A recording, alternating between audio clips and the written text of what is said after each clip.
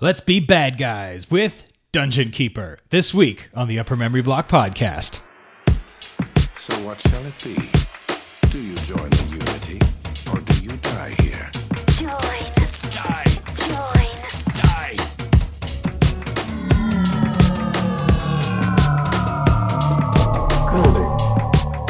Building. Yes, sir, agreed. Yes, sir, at once. Hello, everyone, and welcome to episode number 30 of the Upper Memory Block podcast. I'm your host, Joe, back with you once again to talk about a new game, or to talk about at least a different game that we haven't covered yet in the DOS and pre-Windows XP gaming era. So right off the top, I know the show is a couple of days late. I mentioned it on Twitter and on the Facebook group. Unfortunately, on Sunday, the day that I usually record the show, I usually get up kind of early in the morning, and bulk of my research is kind of already done, but I kind of sit down, I write the show, I collect my clips, I do all that kind of thing, and I record kind of Sunday afternoon. Unfortunately, on Sunday morning, my internet, thank you Bell Canada, was not very functional, and unfortunately that kind of put a hamper on my looking up my research sources, and I write things up on Google Docs and all that kind of thing. So I got a little sidetracked there, and the show is out a few days late. But not to despair, we are here. Everything is going to happen just as it should have, and maybe even a little bit better. Around here, not much has been going on. The weather is nice, except for last night when we had a horrible thunderstorm. Kind of lasted all night. There was flooding around the city. Nothing in my area. One of our major north-south highways, the Don Valley Parkway, was flooded out because it runs right next to the Don River, which brimmed over its banks, and yeah, it was quite the noisy night for sleep. Let's just say that. But enough about the weather. We got stuff to talk about, such as a little bit of news. Before I do get to the news, however, I have a little bit of a retraction on the last show where I talked about Myst. It was pointed out to me on the Facebook group that I said that Myst 3 and 4 were available via Steam and GOG. Well, that is not the case, unfortunately. Only Myst 1, 2, and 5 are available, in addition to the Manhole, and I think there was one other game on there as well. I must have looked at things too quickly, so unfortunately, Myst 3 and 4, not really a very straight up and easy way to get your hands on them. I think it was Alima that mentioned a way to get Myst 3, she believed, via buying another game, or that it was embedded in another game or something like that. So we'll have to look a little harder for those two games. Thanks to Colin on the Facebook group for letting me know about that little oversight. And, same goes for everyone else. If I say something that you guys don't think is right, or if you know it's wrong, let me know. I will let everyone know. As I usually say, I'm not the be-all and end-all authority on this stuff. I just kind of read what I can read and find what I can find. And unfortunately, sometimes I make a little mistake. So thank you so much for pointing that out, Colin. Now on to the real news. It appears that the team that brought us The Incredible Machine is back together and creating a new game that they are calling Contraption Maker. No Kickstarter this time. The game's already well into development. They didn't even do a Kickstarter. They either came up with money themselves, or they got funding through a publisher or something like that. They are aiming for a Steam alpha release of Contraption Maker in early summer. It looks really cool. Looks like it's really in the vein of The Incredible Machine. Exactly the same kind of crazy parts, crazy contraptions, all that kind of cool stuff. I have the Kotaku link in the show notes, so please check it out. Next, we have another movie project which is trying to describe the love of video games and kind of where video games came from, where they're going, why the people who make them, why do they make them? Why do they spend their lives doing it? Why do they love them? Why do gamers love them? The movie is rife with interviews with big names like Nolan Bushnell, Brian Fargo. Unfortunately, I can't remember the names of the creators of Pitfall, the creator of Qbert, the creator of Dragon's Lair. They also interview actors like Will Wheaton and Chris Hardwick, and a couple of other people like that. They talk to different authors, current gen game developers. It really does look quite interesting based on the Kickstarter video. So I believe they funded already, but as usual, I'll link it. Go check it out. Looks like a really cool project. One more Kickstarter to talk about. I came across this one via Veronica Belmont. She's lending her voice to a kind of claymation-style adventure game called Armacrog from the creators of Earthworm Jim and The Neverhood. It's a very cool-looking game that's pulled in some interesting voice talent. So in addition to Ms. Belmont, we're also getting Scott Kurtz of PvP Online. He's a web cartoonist, if you hadn't heard of him. Does a pretty good long-running web cartoon. Michael J. Nelson, the brains and the star of Mystery Science Theater 3000 and more recently Riff Tracks, and John Heater, Napoleon Dynamite himself. Not sure why. The game looks interesting. The game looks cool. It's not like it really jumped out at me. Just, I don't know. I feel like I'm going to be watching this one, if only for the interesting voice talent they got on board. Finally in the news, I reported a while back that the new Leisure Suit Larry game was scheduled to release at the end of May. Well, it's May 29th today, and we still have no Larry. A backer update went out saying that the game had to be delayed a month to give the team time to fix a bunch of bugs that cropped up in the beta release. So come summer, we may be seeing some new Larry. I will keep you guys up on all of that. And that is that, I guess, for the news today. You are listening to the Upper Memory Block Podcast. So before we get to the main topic, a few emails came in this week. First, a quick reply from Andreas to his email last time. He writes, "Hi Joe, don't worry, you hadn't pissed me off. It's just that sometimes I don't really have anything to say, or I'm so burdened work and social things that the regular UMBcast mail slips through my fingers. As for Dungeon Keeper, I never played it myself, but I have a few friends who are into it, and it looks like a really cool game. I especially like how you could go into first-person view and become one of your workers in Dungeon Keeper 2. Looking forward to the show. Also, I found a piece of news that might interest you." And there he links the Incredible Machine successor game that I just talked about. So thanks for the message. Thanks for the link, Andreas. And it's always great to hear from you. Next, a message from a new listener named Jessica. She writes, "Hello, my name is Jessica. I stumbled onto your podcast via Elder Geek. I really enjoy the format of your podcast and your personality. While I haven't played many of the games you talk about, seeing as I was primarily a console gamer growing up, learning about you and your listeners' experience with the games as well as history behind them is incredibly enjoyable. I hope to listen to your podcast for a long time to come and look forward to trying some of the games that you recommend. P.S. Have you ever thought about doing a podcast on Tyrion? Tyrion? I can't remember. My personal favorite shmup of all time, and it fits into the era. Thanks, Jessica. I haven't gotten around to doing a shmup or a shoot 'em up, if you will. Tyrion, it would definitely be one to do. I replied to your email, and I think I said this. There was one game that I played. It was a shoot 'em up. It was top down.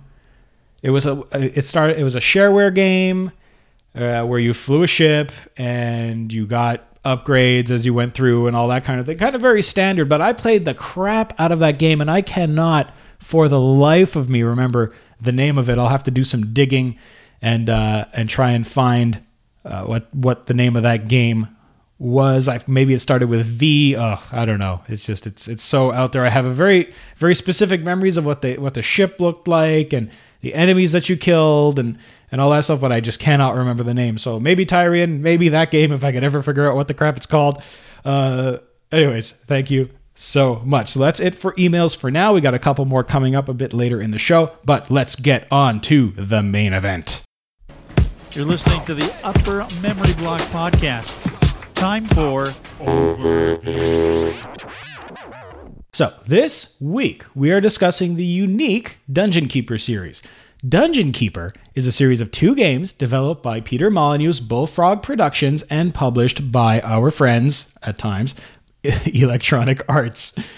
The first game in the series, named Dungeon Keeper, was released in 1997. So Dungeon Keeper is another one of those somewhat unique games in that it sort of crosses genres. It contains elements of real-time strategy, contains elements of a god game, and it also contains even some first-person shooter elements. Primarily, though, Dungeon Keeper is a real-time strategy game. As we discussed back with Command & Conquer, a real-time strategy game places you in command of a given set of units, tasked with completing some kind of military objective. You control your units from a high-level view, observing the battlefield and controlling your units either individually or in groups. In addition to this, you're generally required to maintain a base. Your base contains buildings that serve a variety of purposes, including unit production, resource processing, storage, and defense. This is usually all paid for by gathering one or more resources such as ore, wood, gas, gold, any material that is deemed valuable in the game universe. So while this is generally the format of a traditional real-time strategy game, Dungeon Keeper departs from this model in quite a few ways, which we will see very shortly.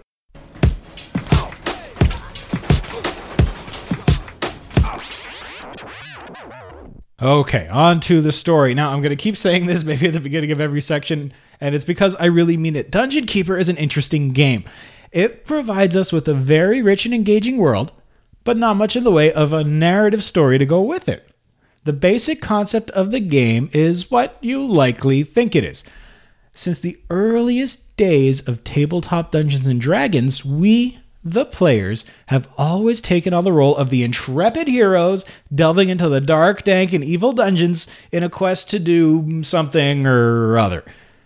Sometimes you were rescuing a fair maiden, other times you were searching for riches, yet other times the only reason you entered the murky depths of a dungeon was to defeat the enemies within. Suffice it to say, the players were the heroes, the dungeon master, and later on, the enemy AI was the opponent. Well, as of 1997, this was no longer the case. Dungeon Keeper turns this concept on its head. Why be the hero when you can be the villain? Dungeon Keeper allows us to do just that. You're not a marauding knight, you're not a virtuous priest, you're not a powerful wizard, you are the DM, the boss, the big baddie at the heart of the dungeon, and your goal is to defeat all the bothersome heroes who keep trying to invade your underground realm.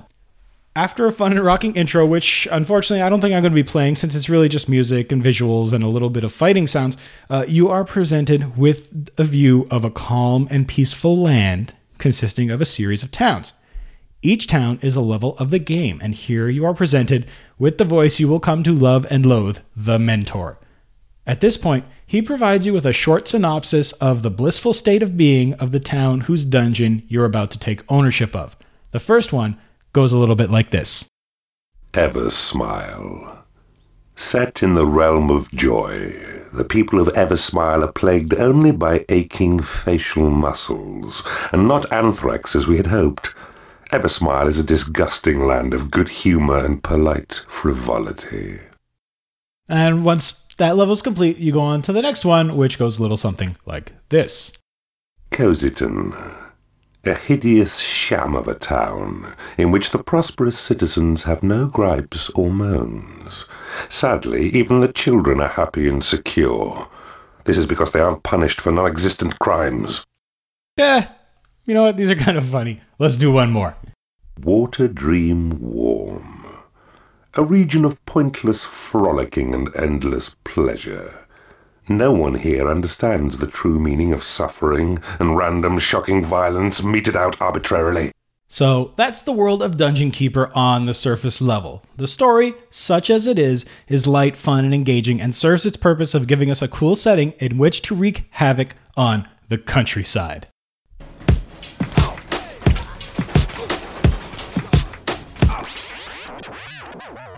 So let's get into some gameplay. As I said, on the surface, Dungeon Keeper is really just a real-time strategy game, but indeed it is really much, much more. Once you select a stage, based, of course, on its charming description, your view zooms and swirls into a now familiar isometric view of the dungeon. Right now, not much to see. Your dungeons always begin with a pre-excavated square area with your dungeon heart at its center. The dungeon heart is, literally, the heart of your dungeon. You, as the keeper, do not exist in the same material plane as the dungeon and the townspeople you intend to terrorize. The dungeon heart is your link to the world. Suffice it to say that while your goals in each town may differ, the one thing you must always take care to do is defend your dungeon heart. Without it, you lose the level. In addition to your dungeon heart, you have a few minions with you. These are imps, the basic laborers, peons, if you will, of your dungeon. The imps, more so than any other of your minions, are your bitches. They do all the grunt work in the dungeon, so let's start using them. You control the world with your cursor, which takes the form of a large floating hand. This is where strains of the God game come into play.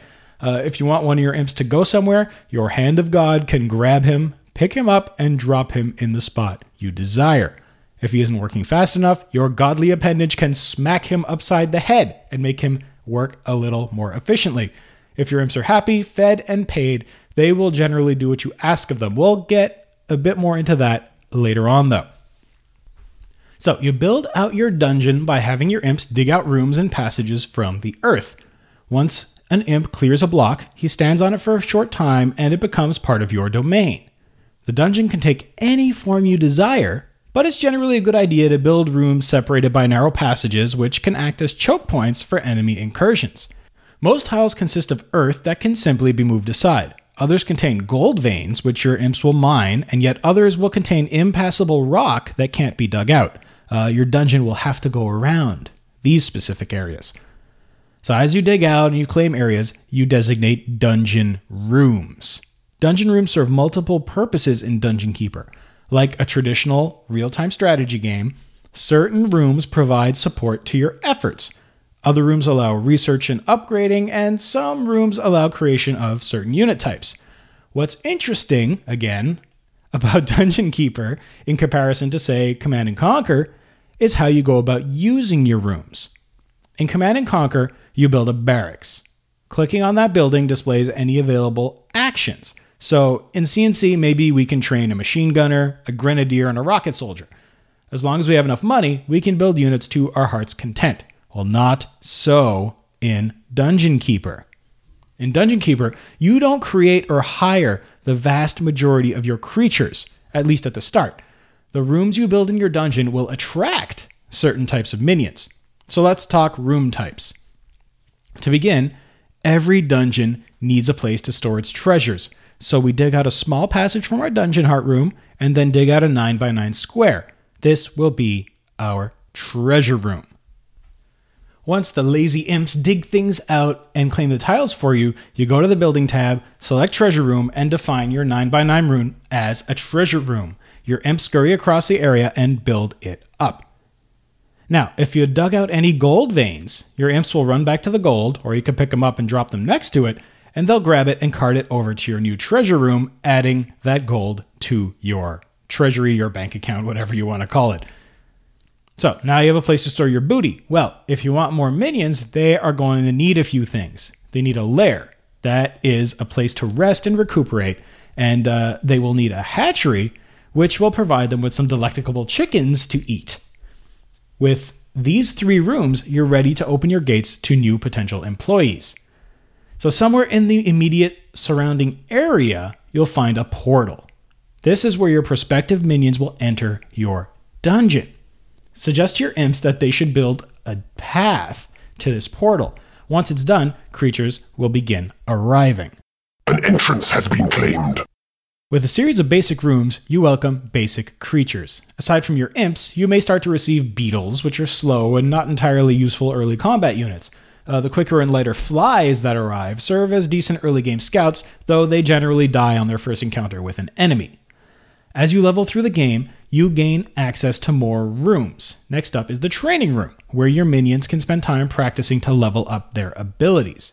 Each unit, yes, even the lowly imps, have one or more abilities that they gain as they level themselves up. The training room also attracts demon spawn. These guys are the workhorse combat unit of the early game. The workshop attracts trolls. Trolls are the production units of the game. They can fight, but they're better off sticking inside the workshop where they research and build things like doors, bridges, different kinds of traps, and other fun tools to further fortify your dungeon. The library attracts warlocks. They research magic spells for you. Spells are another way for you to directly interact with the world. Spells allow you to conjure low-level minions, break through fortified walls, zap enemies with lightning, or transform them into chickens. You can also use them to force your minions to obey, even if they don't want you to.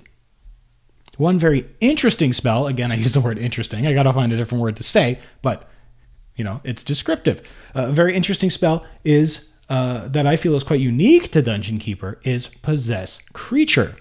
This spell allows you to take direct control of one of your minions and wander through the dungeon looking at it through their eyes.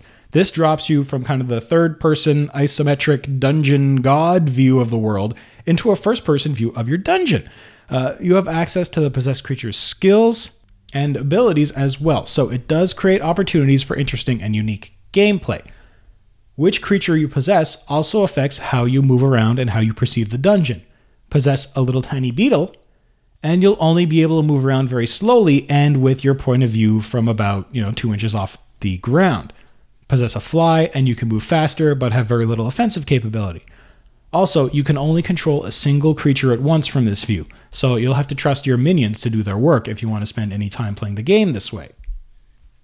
Of course, there are many more rooms which we may touch on in a little bit, but for now, suffice it to say, there's a lot of variety in this game, and there's a lot of opportunities to do a lot of different things. So each level, each dungeon, if you will, has a very similar goal. Either you need to clear it of hero forces, which generally culminates in a battle versus the Lord of the Land. Beware, the Lord of the Land approaches. Other goals may be to defeat rival keepers vying for dominance of the dungeon, or even both of these goals at once. You and your enemies can capture each other's units, and given the right set of rooms, can turn them to work for your side. This isn't only true of the other keepers' units, but of the heroes' units as well. You want to take on a dwarf and an archer? Dump them into your torture chamber. Even if you sit back turtled up in your dungeon, enemy forces will eventually tunnel their own way into your abode. Otherwise, you can always send out imps to dig into other areas of the map and take the fight to the other side. Your creatures are falling in battle. All this said, we haven't really talked about the coolest thing about minions in Dungeon Keeper. I said cool, I didn't say interesting. Left to their own devices, they will do a combination of, I guess we can explain it as what they want and what you ask them. They all have a set of priorities. If your imps are done digging or building rooms and they have nothing else that they've been directed to do, they'll go and collect any gold left on the ground. Or, if they don't want to do that, they may reinforce the dungeon walls, making them harder for heroes to breach. Your combat units will recoup in the lair or the barracks, then move on to the hatchery to eat, and then onto the training room to level up. If an enemy comes close enough proximity, they'll be alerted and they may or may not rush to attack. There are other units in the game that are more closely related to specific rooms. And, those creatures will go directly to their rooms and, do their thing until they're hungry or tired. For example, warlocks will study in the library. Trolls will build in the workshop, all without your prompting. They kind of want to go there. It's like a cat. It knows to go to its litter box to do its business. This all runs very, very smoothly as long as you keep your minions in chicken and money. You see, unlike Command & Conquer, World of War, or just straight up Warcraft, Dungeons & Dragons, anything else, your minions do not owe their lives to you. They are not obliged to follow your orders. They are mercenaries. At regular intervals, it's payday and your minions expect to be paid. Your minions are annoyed. You cannot pay them. If they aren't paid, or if they don't have enough food, or if they don't have a place to sleep, or you cast too many spells on them, or you smack them around too much, they will lose happiness. Unhappy creatures are insubordinate. That is, they don't do what you want them to do. Not only that, they will begin fighting amongst themselves, causing actual damage to each other, and eventually deserting you all together. It's in your best interest to keep them happy. Your creatures are fighting amongst themselves. Not only do your minions fight each other if they're unhappy, there's an actual ecosystem here. Some minion types just don't get along with each other, and some of them are just a little bit touchy. For example, spiders will eat flies if they're put in the same lair. Skeletons and bile demons don't like each other too much. Warlocks are annoyed when other minions walk through the library while they are researching. Finally, the Horned Reaper, one of the most destructive units in the game, hates being unused. If he isn't busy at all times, he'll just start attacking any units around him. On the other hand, if the Lord of the Land appears, the Horned Reaper will make a beeline for him, ignoring anything you try to do to stop him. As you progress through the tech tree and all of this, you want to summon higher level creatures. Well, unlike in other real-time strategy games, this isn't as simple as building the requisite building or room. They require different levels of sacrifice. For example, building a prison opens up the opportunity to create skeletons. Dropping an enemy or friendly creature in there and leaving them until he dies results in him turning into a skeleton. The same can be said for a ghost in the torture chamber and a vampire in the graveyard.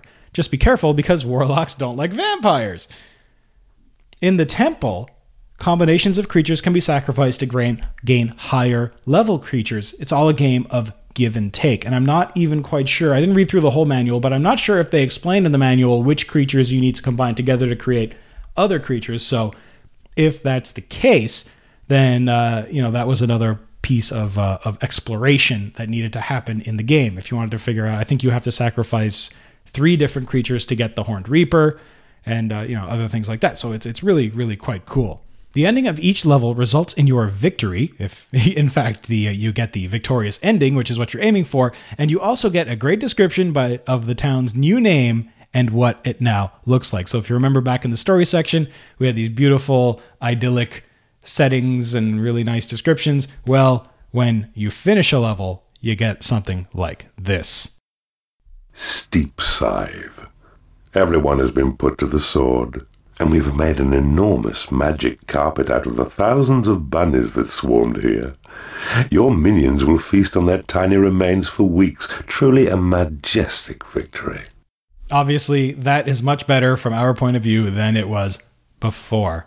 Eventually, you make your way through all the levels and your dominance is complete. The once happy and wonderful land is now suitably dark and morbid. You're listening to the Upper Memory Block Podcast. Time for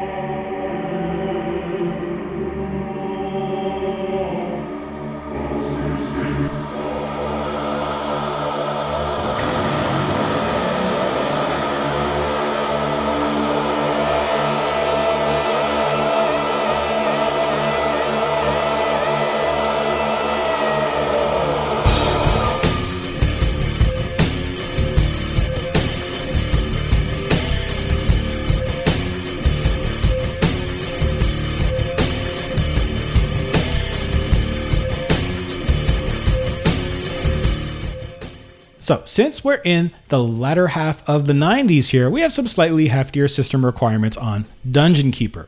The original DOS version required a minimum of a 486 DX4 100 MHz and 8 MB of RAM. The Windows version required at least a Pentium 75 MHz with 16 MB of RAM.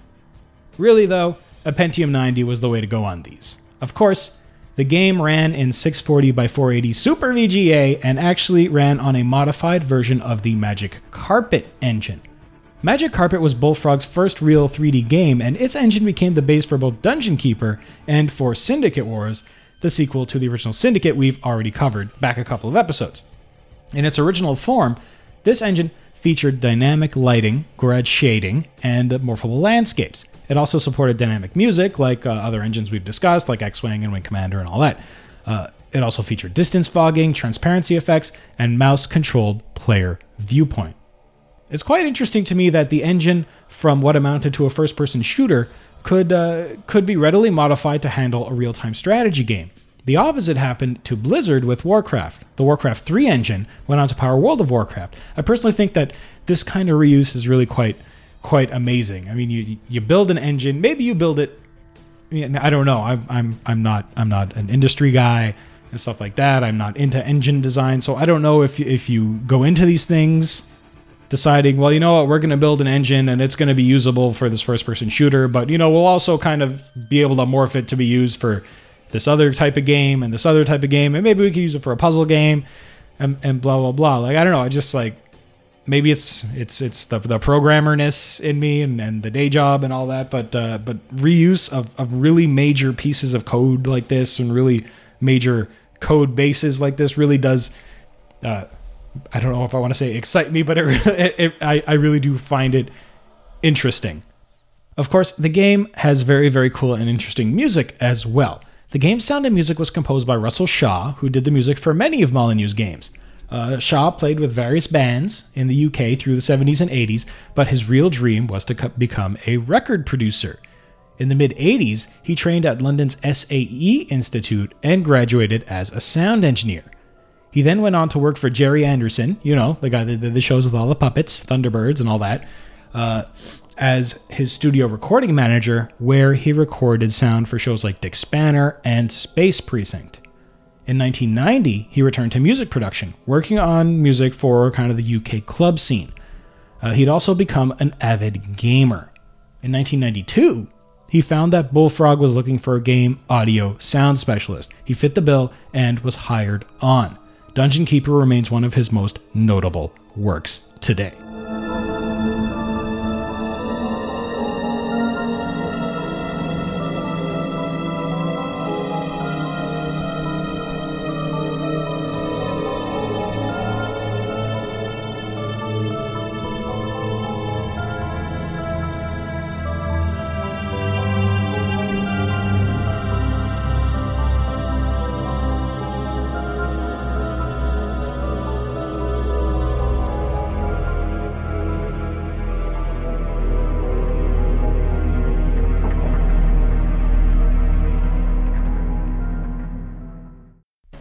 You're listening to the Upper Memory Block Podcast. Time for Development Story.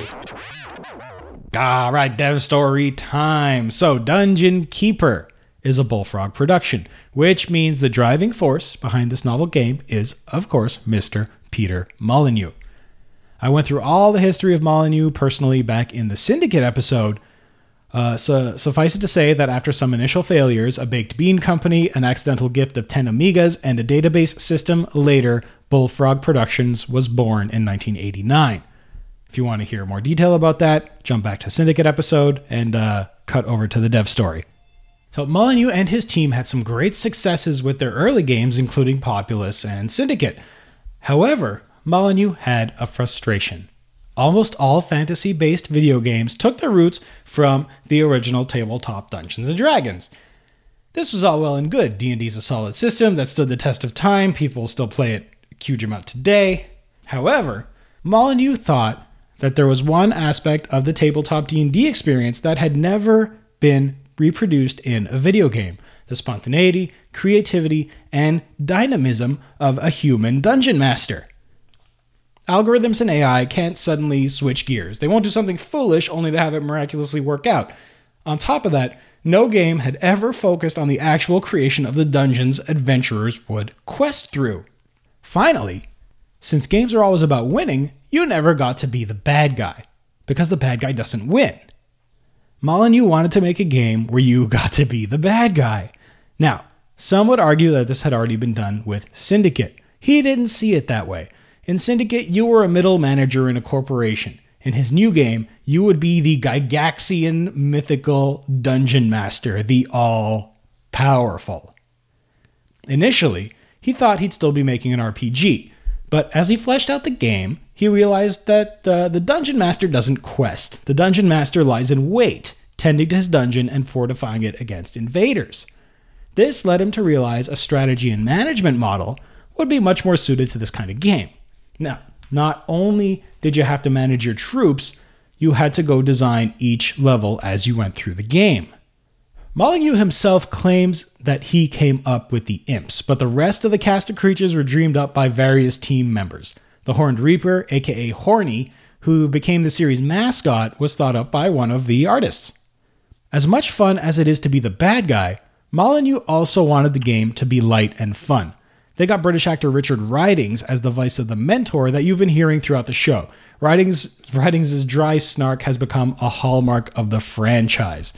I played the kind of fun descriptions that Ridings did before, and then I played a couple of the other. I'm not sure if the in-game mentor, the one that kind of says your creatures are under attack and blah blah blah, is also Ridings, but there is some funny stuff to hear there as well, kind of like, your creatures are developing a strange accent. Something surreal is happening. Or my favorite, your minions have a craving for chocolate.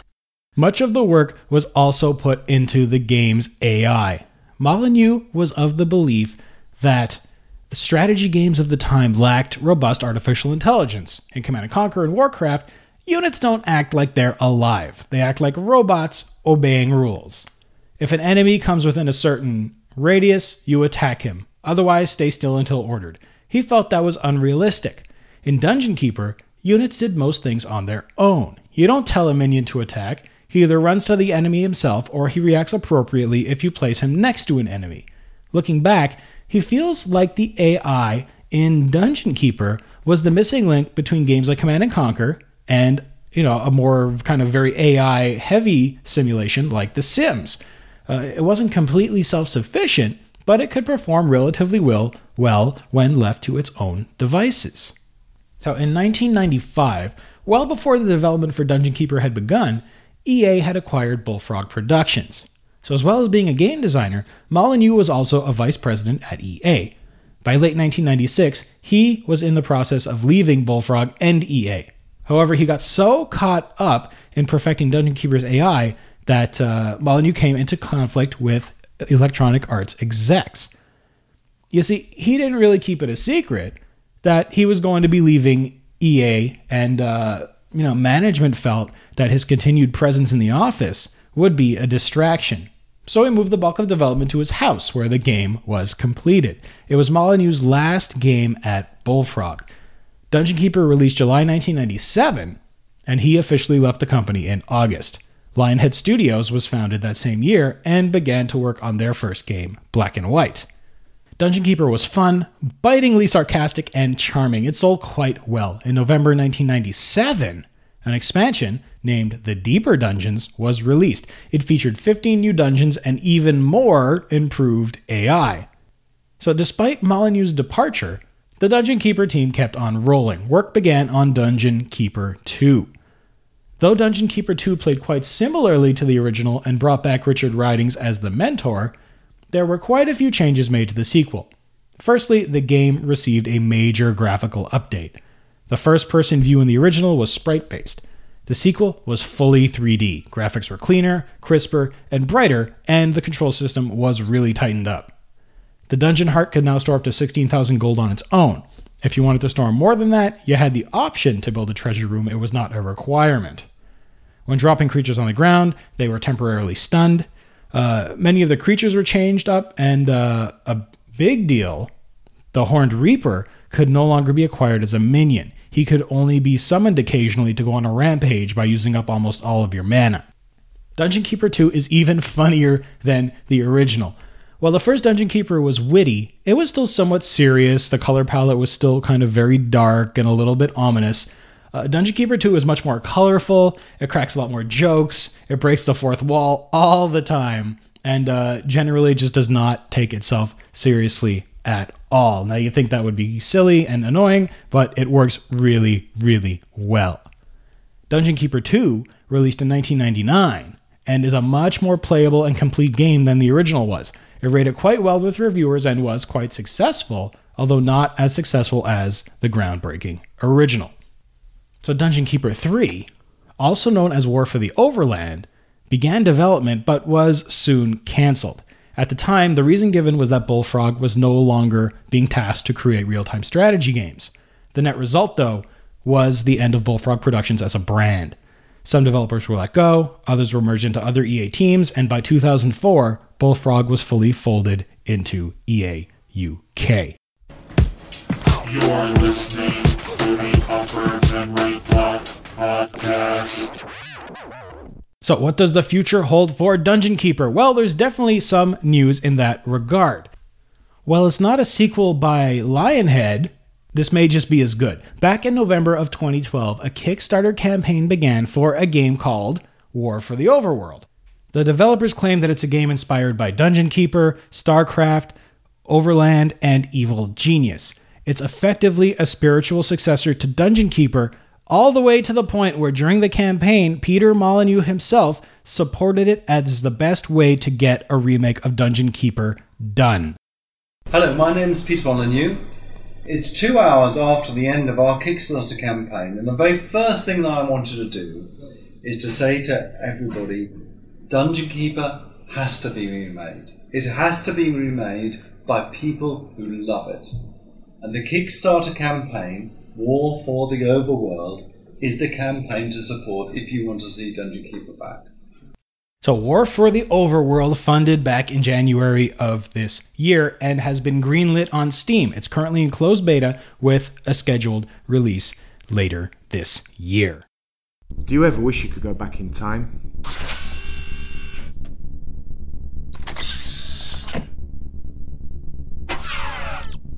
Join me on Out of Range podcast, and you almost can, when I rediscover childhood favourites from TV, movies, toys, comic books and much more. The usually irregular, but always entertaining geeky media show, Out of Range, can be found at dangerous.com/outofrange. Search for Out of Range in iTunes or the podcast app of your choice.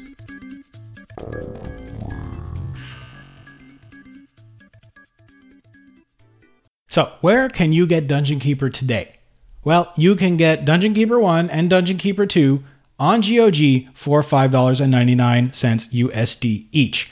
I definitely checked this time. That is definitely the case. There's no funny business here. They both install beautifully without any trouble. The original game is the DOS version, and I don't believe it has the expansion with it, but I might be wrong about that.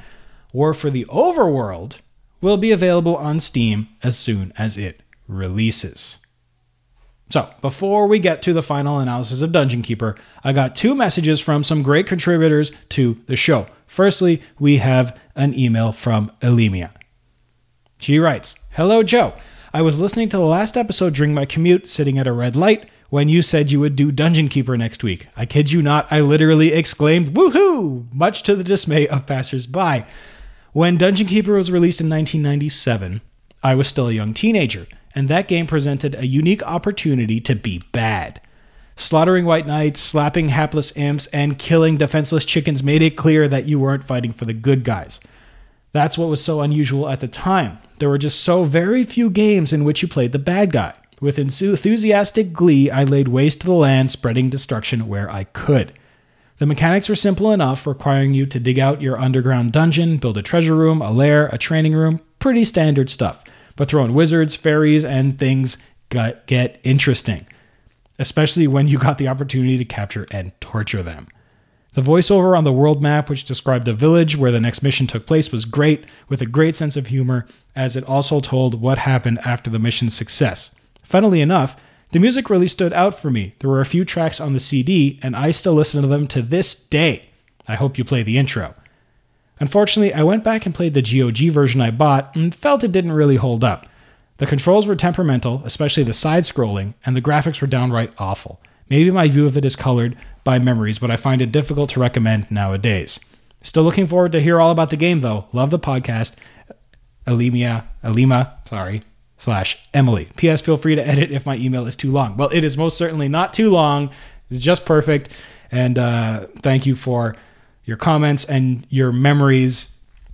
And I guess we'll see what I think as to whether or not it holds up. So I do really love hearing that, when at the end of the show I say what I'm working on next week and people get excited, and it's the excitement for these games that really does motivate me to do the show. So I'm glad that you guys Emily specifically and you guys in general share the enthusiasm for these kinds of games and newer games and just gaming in general and its history and all that stuff. So finally, we have a voicemail from Paul, aka Paul E. Coyote, one of my friends from the Treks in Sci-Fi forums. Take it away, Paul. Dungeon Keeper. Bullfrog has made many, many great games. and the original Dungeon Keeper might actually be my favourite. Although associated with inspirational designer and showman Peter Molyneux, I do hope mention of some of the other talented people credited in the game have been mentioned, such as Carter Brothers, Dante Barnes, composer Russell Shaw, artists Mark Healy and Paul McLaughlin, programmers Martin Bell and Alex Evans. Tons of other people worked on that game. All did their part and all fantastic. Just follow a few names through Dungeon Keeper's MobyGames.com entry and see how many members of the team went on to work with Peter again at Lionhead, even 22 Cans, or go on to work on games like Halo 3 and Little Big Planet. I think I've said this before on the Syndicate podcast, but Bullfrog helped seed the gaming industry in Guildford, just as Origin did in Austin. Anyway, back to the game. I bought Dungeon Keeper again a few months ago from Good Old Games after Joe gave the heads up on the Facebook group. I still have the box CD and manual, but I figured it was worthwhile getting a version that just worked out of the box without lots of fiddling. I guess I don't have Joe's patience. Anyway, popping it in a few months ago and seeing what the title sequence come up and everything, it just made me grin and nod my head along to the music. And all that stuff. Still love the narration between the levels too. Luckily I have full keyboard on my laptop, so I get the controls pretty easily. I'm not sure how it would work without the keys being in the right place. In Dungeon Keeper, you're only allowed to influence one minion at once, or via special buildings, which actually makes quite an interesting imitation when you compare it to the games like Command & Conquer that let you assign groups and things. Makes you approach problems differently. Also, you have creatures not getting along with each other and having their own agenda. And their own agenda is not always aligned with yours, so that's interesting. I mean, they are all mercenaries after all. They can and they do quit. Or they fight each other. They may not have a monster union, but, you know, they make their feelings known if you can't pay or feed them. So I suppose you can always just take it all out on the imps. The game also has limited crafting. I think back in the day I actually made notes on a piece of paper and everything, and what to sacrifice to get certain minions, Corn Reaper and all that stuff. I didn't do that this playthrough.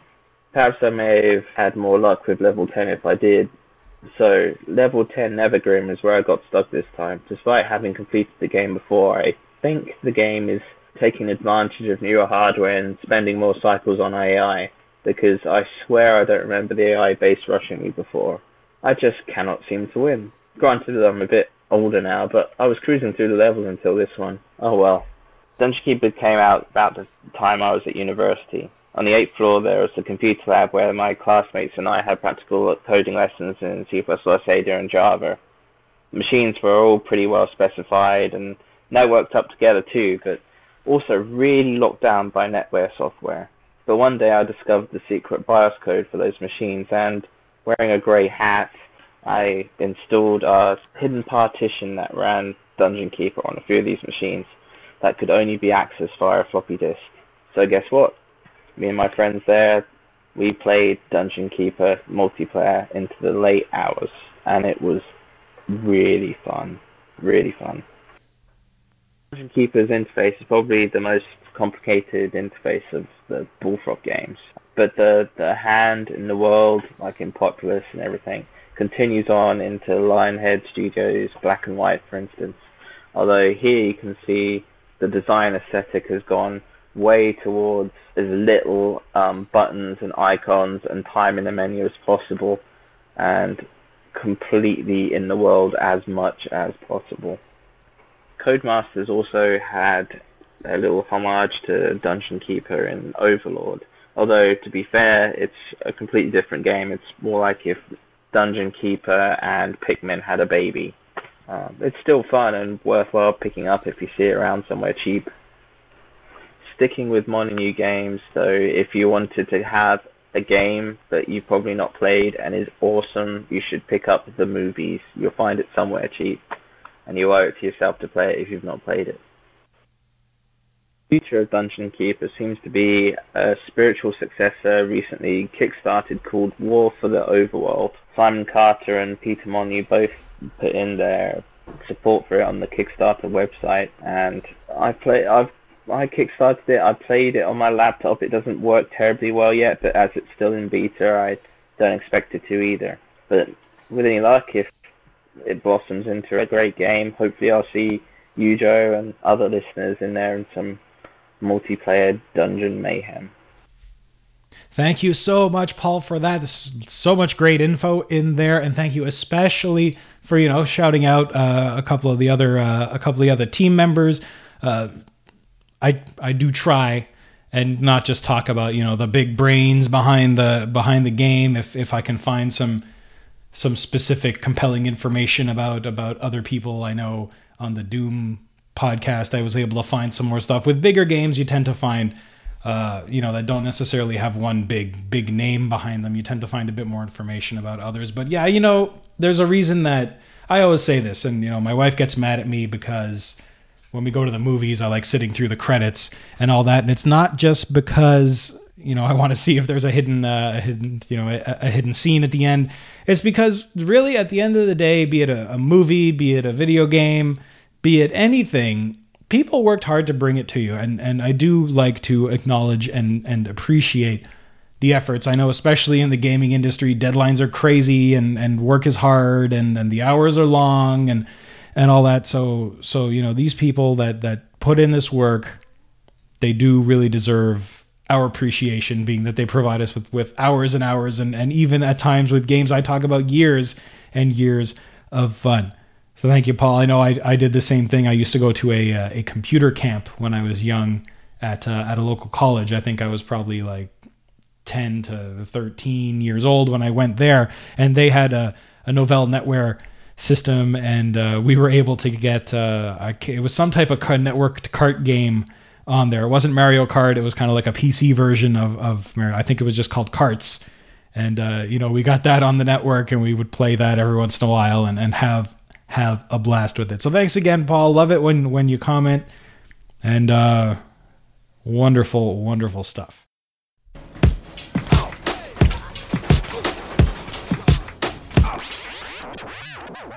Okay, so we're there. The big question: does Dungeon Keeper hold up today? Well, I will say, heck yeah.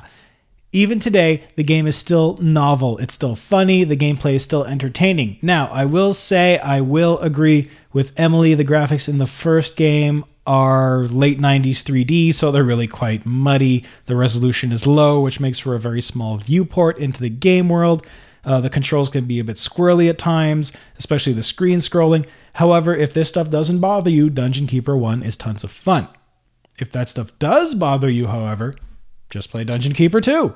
The sequel is really, in my mind, a superior game. It looks better, it plays better. The first-person view is actually somewhat useful in that you can actually group some minions together. So if you're in a first-person view of a certain minion, there's a grouping function where if you look at a minion and you fire off the group with me function, they'll follow you around. So you can actually play the game a little bit from that view. In the first game, it was more a novelty. Molyneux in an interview has even said, he wished that they had done more with that. It was kind of a half-done feature.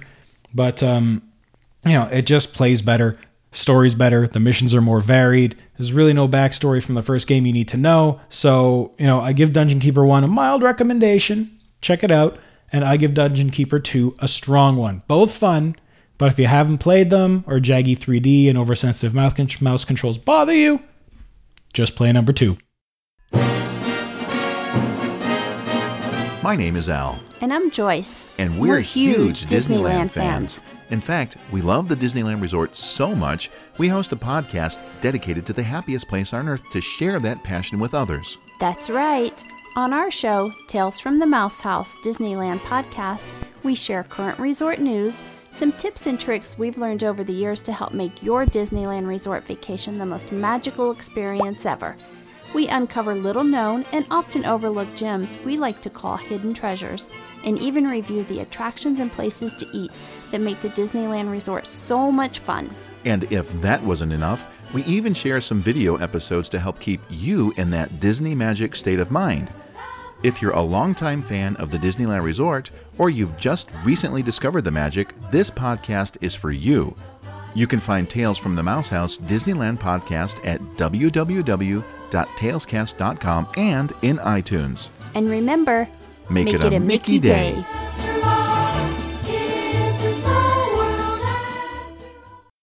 So that is that. Thanks to everyone who contributed to the show this week, and I do again apologize for the minor delay in getting things out.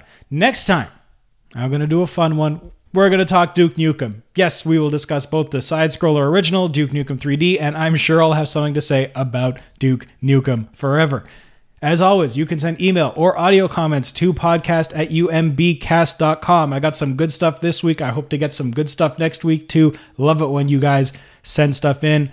This was a very rich and varied show, and it does make things a lot more interesting, I think, to hear from you all. Thank you to Rick Moyer for his great audio work. You can find him over at moyermultimedia.com. Check out the show notes at umbcast.com. Join the Facebook group at facebook.com/groups/UMBcast because we love to chat. Follow the show on Twitter at twitter.com/UMBshow and me personally at twitter.com/BillyBob476. Subscribe to the show on iTunes, stream us live at Stitcher Radio, leave me a review there, and that's it. We will see you next time for Duke Nukem here in the Upper Memory Block. You are victorious! Your darkness pervades throughout the kingdom. All hail the new Lord of Shadows!